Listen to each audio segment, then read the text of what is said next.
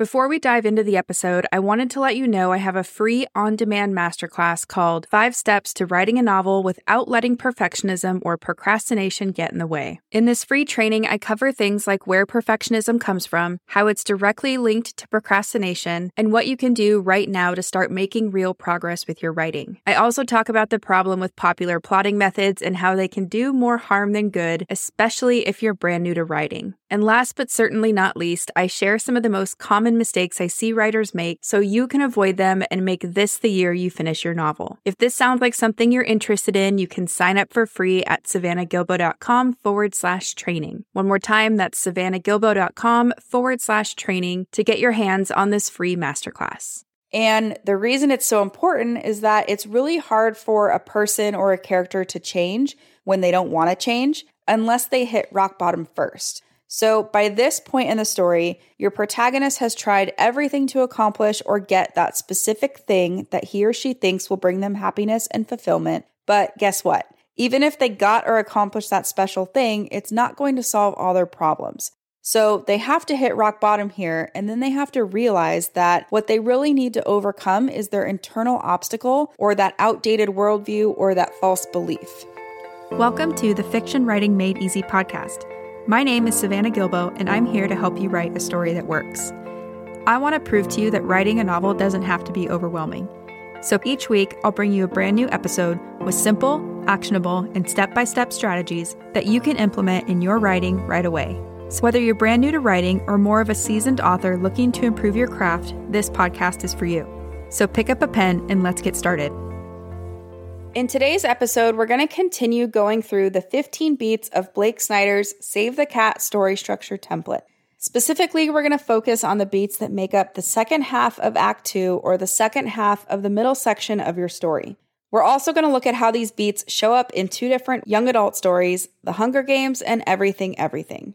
If you haven't listened to the last 2 episodes yet, episode number 47 and episode number 48, I highly recommend pushing pause on this episode and going back to listen to those episodes first. I will link to both of those episodes in the show notes for easy access. As a random side note, you might notice my voice is a little froggy, and that's because I'm just getting over bronchitis and my voice is still not up to its normal capabilities. I didn't want to miss another week of getting this podcast out, so bear with me and let's hope my voice lasts through the whole thing. As a quick recap of what we talked about in the last episode, this middle section is all about your protagonist learning and growing as they face the external obstacles or opportunities that the plot of your story throws their way. And like we talked about in episode number 48, they're usually going about everything the wrong way here too. Now, the last beat that we went over in episode number 48 was the midpoint. And remember, this is either going to be a false victory for your protagonist or a false defeat. So it's either been an upward, seemingly successful path in Act 2 so far, or it's been a big old bummer of a downward path. Now, in the back half of Act 2, after the midpoint, this is where we're going to see your protagonist change their tactics to either try, get, or accomplish that external story goal that they've been going after. But ultimately in this section, your character is going to reach the worst moment of the story yet, or that all is lost moment. And we'll see how this plays out in both of our case studies too, because if you remember from the last episode, The Hunger Games had a false defeat midpoint and Everything had a false victory midpoint. So it's going to be fun to see the shape that each story takes in the back half of Act 2. So now that I've set the stage for this episode, let's quickly talk about word count and then we'll dive right into the beats.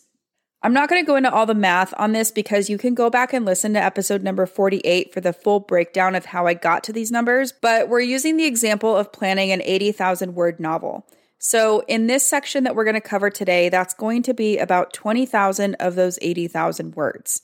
And if you're using an average of 1,500 word scenes to plan out your draft, that means you're going to have about 14 scenes in the second half of Act 2 here. Now, just a quick reminder that some of the beats in the Save the Cat method are going to be single scene beats, while others are going to be multi-scene beats. I'll explain more about that once we get into each of the beats, but just keep that in mind for now. And as a reminder, if you want to follow along and take notes or just see a visual of what we're going to talk about, I created a worksheet that goes along with this episode that you can download at savannahgilbo.com/scene map. So that's scene map, one word. And I will link to that in the show notes for you too. So without further ado, let's dive into the beats that make up the back half of Act 2, starting with beat number 10, which is the bad guys close in beat. The bad guys close in beat is a multi-scene beat in which the external and or internal bad guys really start to close in on your protagonist. So depending on the type of story you're writing, you might have external bad guys and or internal bad guys. For example, a horror story is going to be more about the external bad guys, like a monster or the alien closing in on your protagonist, while something like a romance will likely be more focused on the internal bad guys, like the protagonist's belief that she's undeserving of love.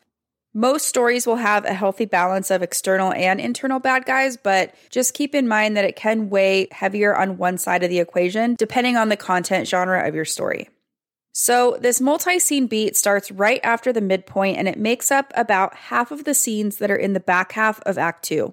So in our 14 scenes that we're playing with in this section of the story, this is going to be about the first 8 scenes, or scenes number 29 through 36 overall. After the midpoint happens, and after the protagonist realizes that he or she needs to change their tactics in order to get, achieve, or accomplish whatever it is that they want, it's time to implement their new plan. But the thing is, because they haven't learned the theme of the story yet, their new plan is still going to be flawed. And as they move forward, the external events of the plot are going to keep challenging them in ways that they're still not equipped to deal with. So this is the section where the consequences of all their flawed plans and decisions that they've made or executed up until this point are going to start to catch up with them. Now, one really cool thing here is that you can use your midpoint moment to inform your bad guys close-in beat. So if the midpoint of your story was a false victory, then this section is going to be a downward path where things get worse and worse for the protagonist. If the midpoint was a false defeat, then this section is going to be an upward path where things seem to get better and better for the protagonist. But that being said, either way you go here, the protagonist still needs to deal with their internal obstacle or that false belief or wound that's holding them back. So even if it appears to be an upward path, it's not going to be all sunshine and rainbows. They still need to have that inner obstacle or wound or that false belief to deal with as they navigate the plot. So as an example, let's take a look at our 2 case studies. In the Hunger Games, we had a false defeat midpoint. So here we have an upward path where things seem to get better and better. Even though Katniss is still dealing with the external bad guys of the Capitol and the other tributes, things are starting to look up for her. She has some wins, right? She forms an alliance with Rue, and together they blow up the supplies that the career tributes are hoarding around the cornucopia. And during their mission, Katniss learns some critical information that the career tributes shot Peeta and left him for dead somewhere in the arena. So objectively, this means one less person for Katniss to kill, but subjectively, it kind of reminds Katniss that she owes Peeta for saving her life. So it's an upward path, but it's not all sunshine and rainbows. In Everything, we had a false victory midpoint, so this is more of a downward path where things seem to get worse and worse for Maddie. First, Maddie's mom finds Ollie's rubber band bracelet inside their house, which leaves no doubt in her mind that Ollie has been inside their house before. This also confirms to Maddie's mom that Maddie's been lying to her about the boy next door the whole time. So because of all this, Maddie's mom takes away her internet privileges and fires Carla. When school starts again, Maddie sees Ollie less and less, and one day she sees him come home with another girl. This is just his lab partner, but Maddie doesn't know that yet. And this is quite a bit of a bummer for Maddie because she realizes that she's never going to be able to compete with a quote-unquote normal girl. And to top this all off, Maddie sees another fight between Ollie and his father, which prompts Maddie to buy 2 plane tickets to Hawaii so that they can run away together and be happily away from everything that's trying to keep them apart.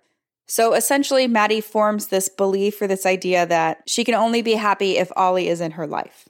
So that's how this beat shows up in our 2 case studies.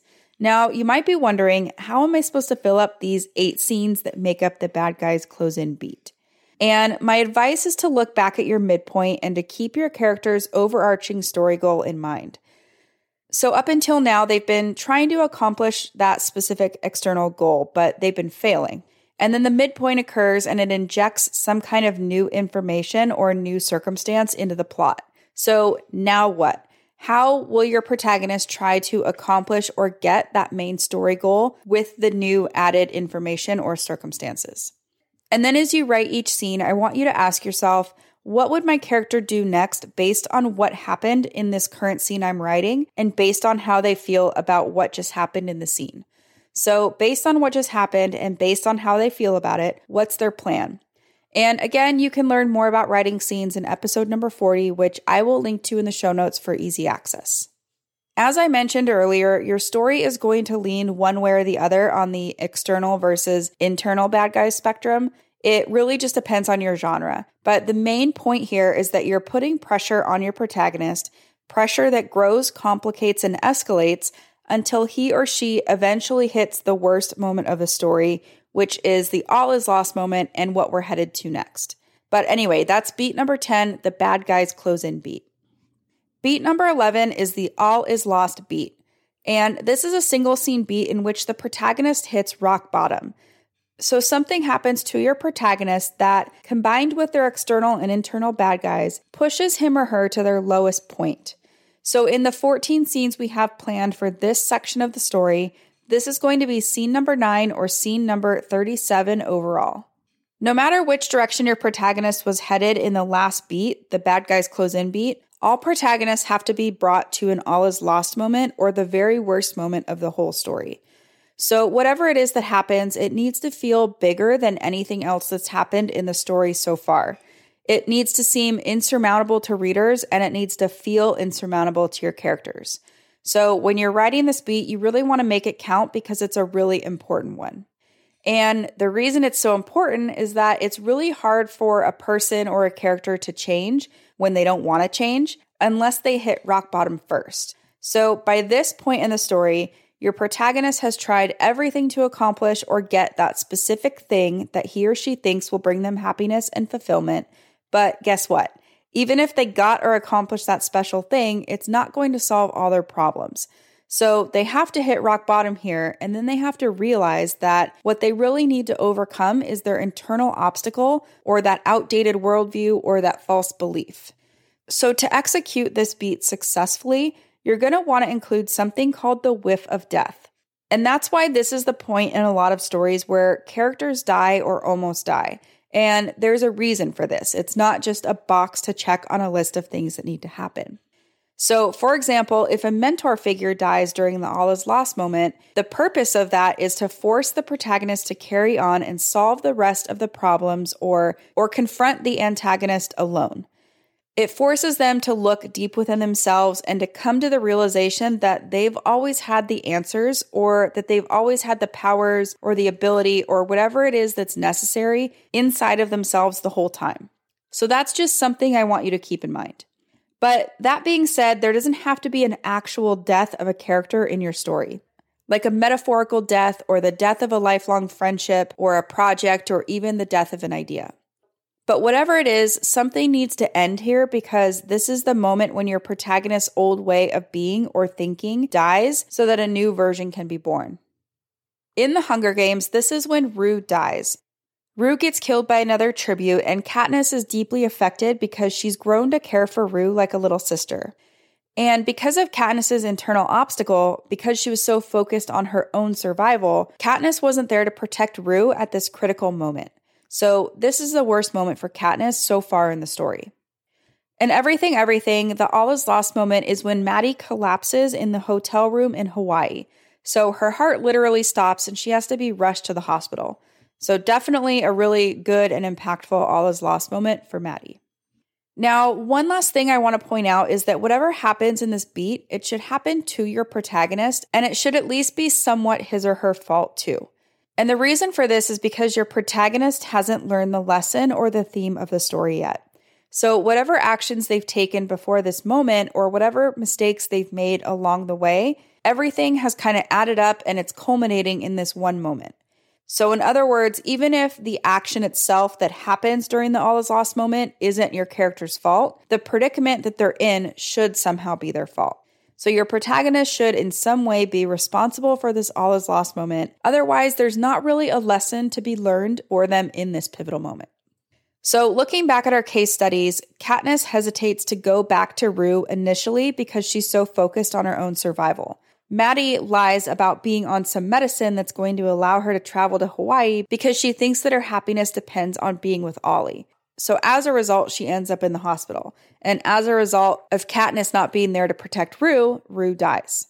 So hopefully you can see how in each case study, the protagonist is at least partly responsible for the all is lost moment because of their internal obstacle or wound, or because of just how they're incorrectly prioritizing things. So anyway, that's beat number 11, the all is lost beat. Beat number 12 is the Dark Night of the Soul.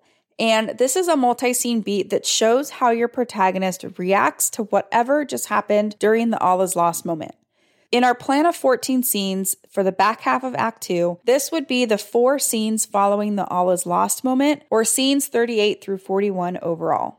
So just like the debate section that we went over back in Act 1, this is a similar beat where the protagonist thinks about what just happened and maybe even wallows a little bit. Your protagonist's specific reaction will really depend on what kind of person they are. Some characters are going to wallow while others might do something completely different. So you'll just want to consider who your protagonist is and how he or she reacts to bad news and the bad events of life before writing this section. Now, one thing I do want to mention here is that just because you're going to have several scenes that show how your protagonist is dealing with this defeat or with whatever happened during the all is lost moment, it's not just your protagonist sitting around feeling sorry for themselves, because that would be boring. So even though your protagonist is pretty down on life and depressed about whatever happened during the all is lost moment, something deep inside of themselves is taking everything in, analyzing all the information, and considering their next move. So this is really the moment where all the final clues are falling into place, or when the protagonist really, sees someone or something in a new light, or when the truth finally becomes clear. And because of that, this multi-scene beat usually includes some kind of epiphany where the protagonist learns the theme of the story and figures things out. So they really have to face the truth in this beat. I mean, they've gone about things the wrong way, they've made some mistakes, and now they have to realize that the only way forward involves internalizing the story's theme and leaving their internal obstacles in the past. And just like the debate section in Act 1, this Dark Night of the Soul beat raises a question. So what will the protagonist do now, or what's their plan? In The Hunger Games, Katniss loses it after Rue's death, but instead of focusing on her own survival right away, she takes some time to decorate Rue's dead body with flowers and pay her respects. And while doing this, she also thinks about the promise she made to Rue and vows to win the games for her. This is also where Katniss receives a gift of bread from Rue's district, District 11, and says a public thank you to them. So through her actions, you can really see that she's not just about looking out for number one anymore, or she's just not 100% focused on her own survival in this moment. She's starting to realize that some things are more important, or, some things are worth taking a moment for, other than just being 150% focused on her own survival. In Everything, we learn that Maddie is still alive and that she's in the hospital. So her mom arrives in this section, she flies Maddie back home, and then once there, Maddie breaks up with Ollie over Instant Messenger, and she basically rejects the theme by saying she'd rather be alive home in her room than out there in the world, which is an unsafe place as far as she's concerned right now, trying to live. After that, Carla gets rehired and everything seems to go back to normal until Maddie gets an email from her doctor in Hawaii who informs Maddie that she was never sick, or that she never had the specific disease that her mom always claimed she had. Maddie confronts her mom, who denies everything and claims that the doctor just doesn't understand. So it's during this beat that Maddie has a big epiphany, because she shares all of this with Carla, and Carla admits that she's always had some doubts about Maddie's mom's mental and emotional stability after Maddie's father and brother passed away. So that's Maddie's Dark Night of the Soul moment.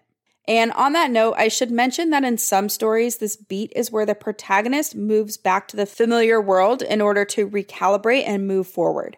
So they might go home to where they grew up, they might reunite with an old friend, or whatever they would do when they're feeling lost and they're kind of just wallowing in everything.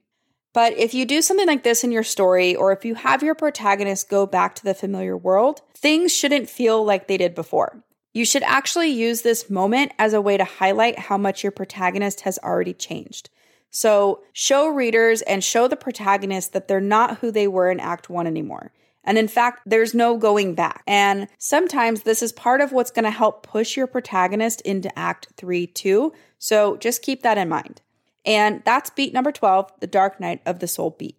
Beat number 13 is the break into 3 beat.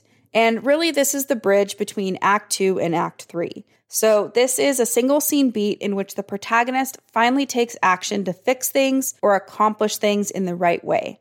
So because of everything your character has gone through in the story, and because of the dark night of the soul they just went through, he or she finally knows how to fix everything, including themselves. And of our 14 scenes that make up this section of the story, this break into 3 beat is the very last scene in Act 2, so it's going to be scene number 14 or scene number 42 overall.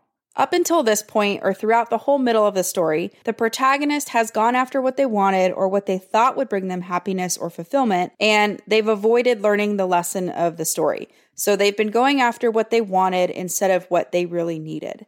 And because of that, things have just gotten really messy. And in the last beat, the dark night of the soul, they've kind of had, maybe an epiphany, a big realization, whatever it is, they know how to fix it now. So this beat, the break into 3 beat, is all about facing and acting on the truth. So hopefully you've just brought your protagonist to a point where they finally understand the theme or the lesson of the story. And now it's time to show them acting on whatever decision that they just made in the last scene. So it's this decision and this first step or this first action that's going to carry them into Act 3 as the new person they've become. And just like the break into 2 beat that we went over in Act 1, this beat is going to be the bridge between Act 2 and Act 3. So you only get one scene to do this. You only get one scene to show that they're taking their first step towards new action. And just like I mentioned in Act 1, when we went over the break into 2 beat, this decision to move into Act 3 really needs to belong to your protagonist. So someone else can present the decision to your protagonist, but he or she needs to be the one to make the actual choice. In other words, your protagonist needs to be proactive about moving themselves into Act 3. And really, this is just because we want to give your character agency, and also because we want to show readers that your protagonist has learned the theme or the lesson of the story. So just keep that in mind. Now, let's take a look at our 2 case studies. In the Hunger Games, the Capitol announces a rule change that says there can be 2 winners of this year's Hunger Games, not just one. Because Katniss has learned that there's more to life than just surviving, she decides to go find Peeta and save him alongside herself, even though it's going to be much harder to survive than if she was just on her own. In Everything, Maddie takes the biggest risk of her life when she asks Carla to order a blood test that will finally expose the truth about her illness. So it's clear that she's determined to find the truth one way or the other, and that she's learned the lesson of the story. Some risks are worth taking, even if they expose hard truths. So that's beat number 13, the break into 3. And that officially wraps up the middle beats of the Save the Cat method. And I know we just went over a whole lot of information, so let's do a quick recap, starting with the word count that this section of the story makes up. If you're using the same math I used as an example, remember that we're working with about 20,000 words here and about 14 scenes at 1,500 words apiece. Beat number 10 that we went over is the bad guys close in beat, and this is when the external and or the internal bad guys really put pressure on your protagonist and kind of squeezes them through the funnel so that they are ultimately set up to realize that if they want to move forward and if they want to find any kind of happiness or fulfillment, they're going to have to change. Beat number 11 is the all is lost beat, and this is the worst moment of the story so far for your protagonist, where everything feels impossible and insurmountable and just really difficult. So some kind of new information has come into the plot or something has happened and everything just feels awful. Beat number 12 is the dark night of the soul. So this is where the protagonist is kind of evaluating, analyzing, thinking about everything that's happened in the story so far, but especially what just happened in the all is lost moment, and they're just kind of figuring out what to do next. So usually this section includes some kind of epiphany that helps them formulate a plan or their next steps. Beat number 13 is the break into 3 beat, and this is where we see your protagonists go from who they were in Act 2 to taking their first steps or their first actions as their new self as they go into Act 3. And that's it for the middle beats. If this structure resonates with you, there are a few really fantastic books that you can check out that I will link to in the show notes. My personal favorite is Save the Cat Writes a Novel by Jessica Brody, but there's also the original Save the Cat book by Blake Snyder too. Both are really great and both go into way more detail and have way more examples than I can possibly cover in a podcast episode. If this structure doesn't resonate with you, that's okay too. There's no right way to plot out a novel. But either way, I hope you enjoyed this episode and that it got the creative juices flowing. Remember, if you want to download the freebie that goes along with this episode, you can head over to savannahgilbo.com/scene map. And remember, that's scene map, one word. savannahgilbo.com/scene map. So that's it for today's show. As always, I want to thank you so much for tuning in and showing your support. If you want to check out any of the links I mentioned in this episode, you can find them over at savannahgilbo.com/podcast. And if you haven't done so already, make sure you subscribe to the show because there's going to be another brand new episode coming out next week.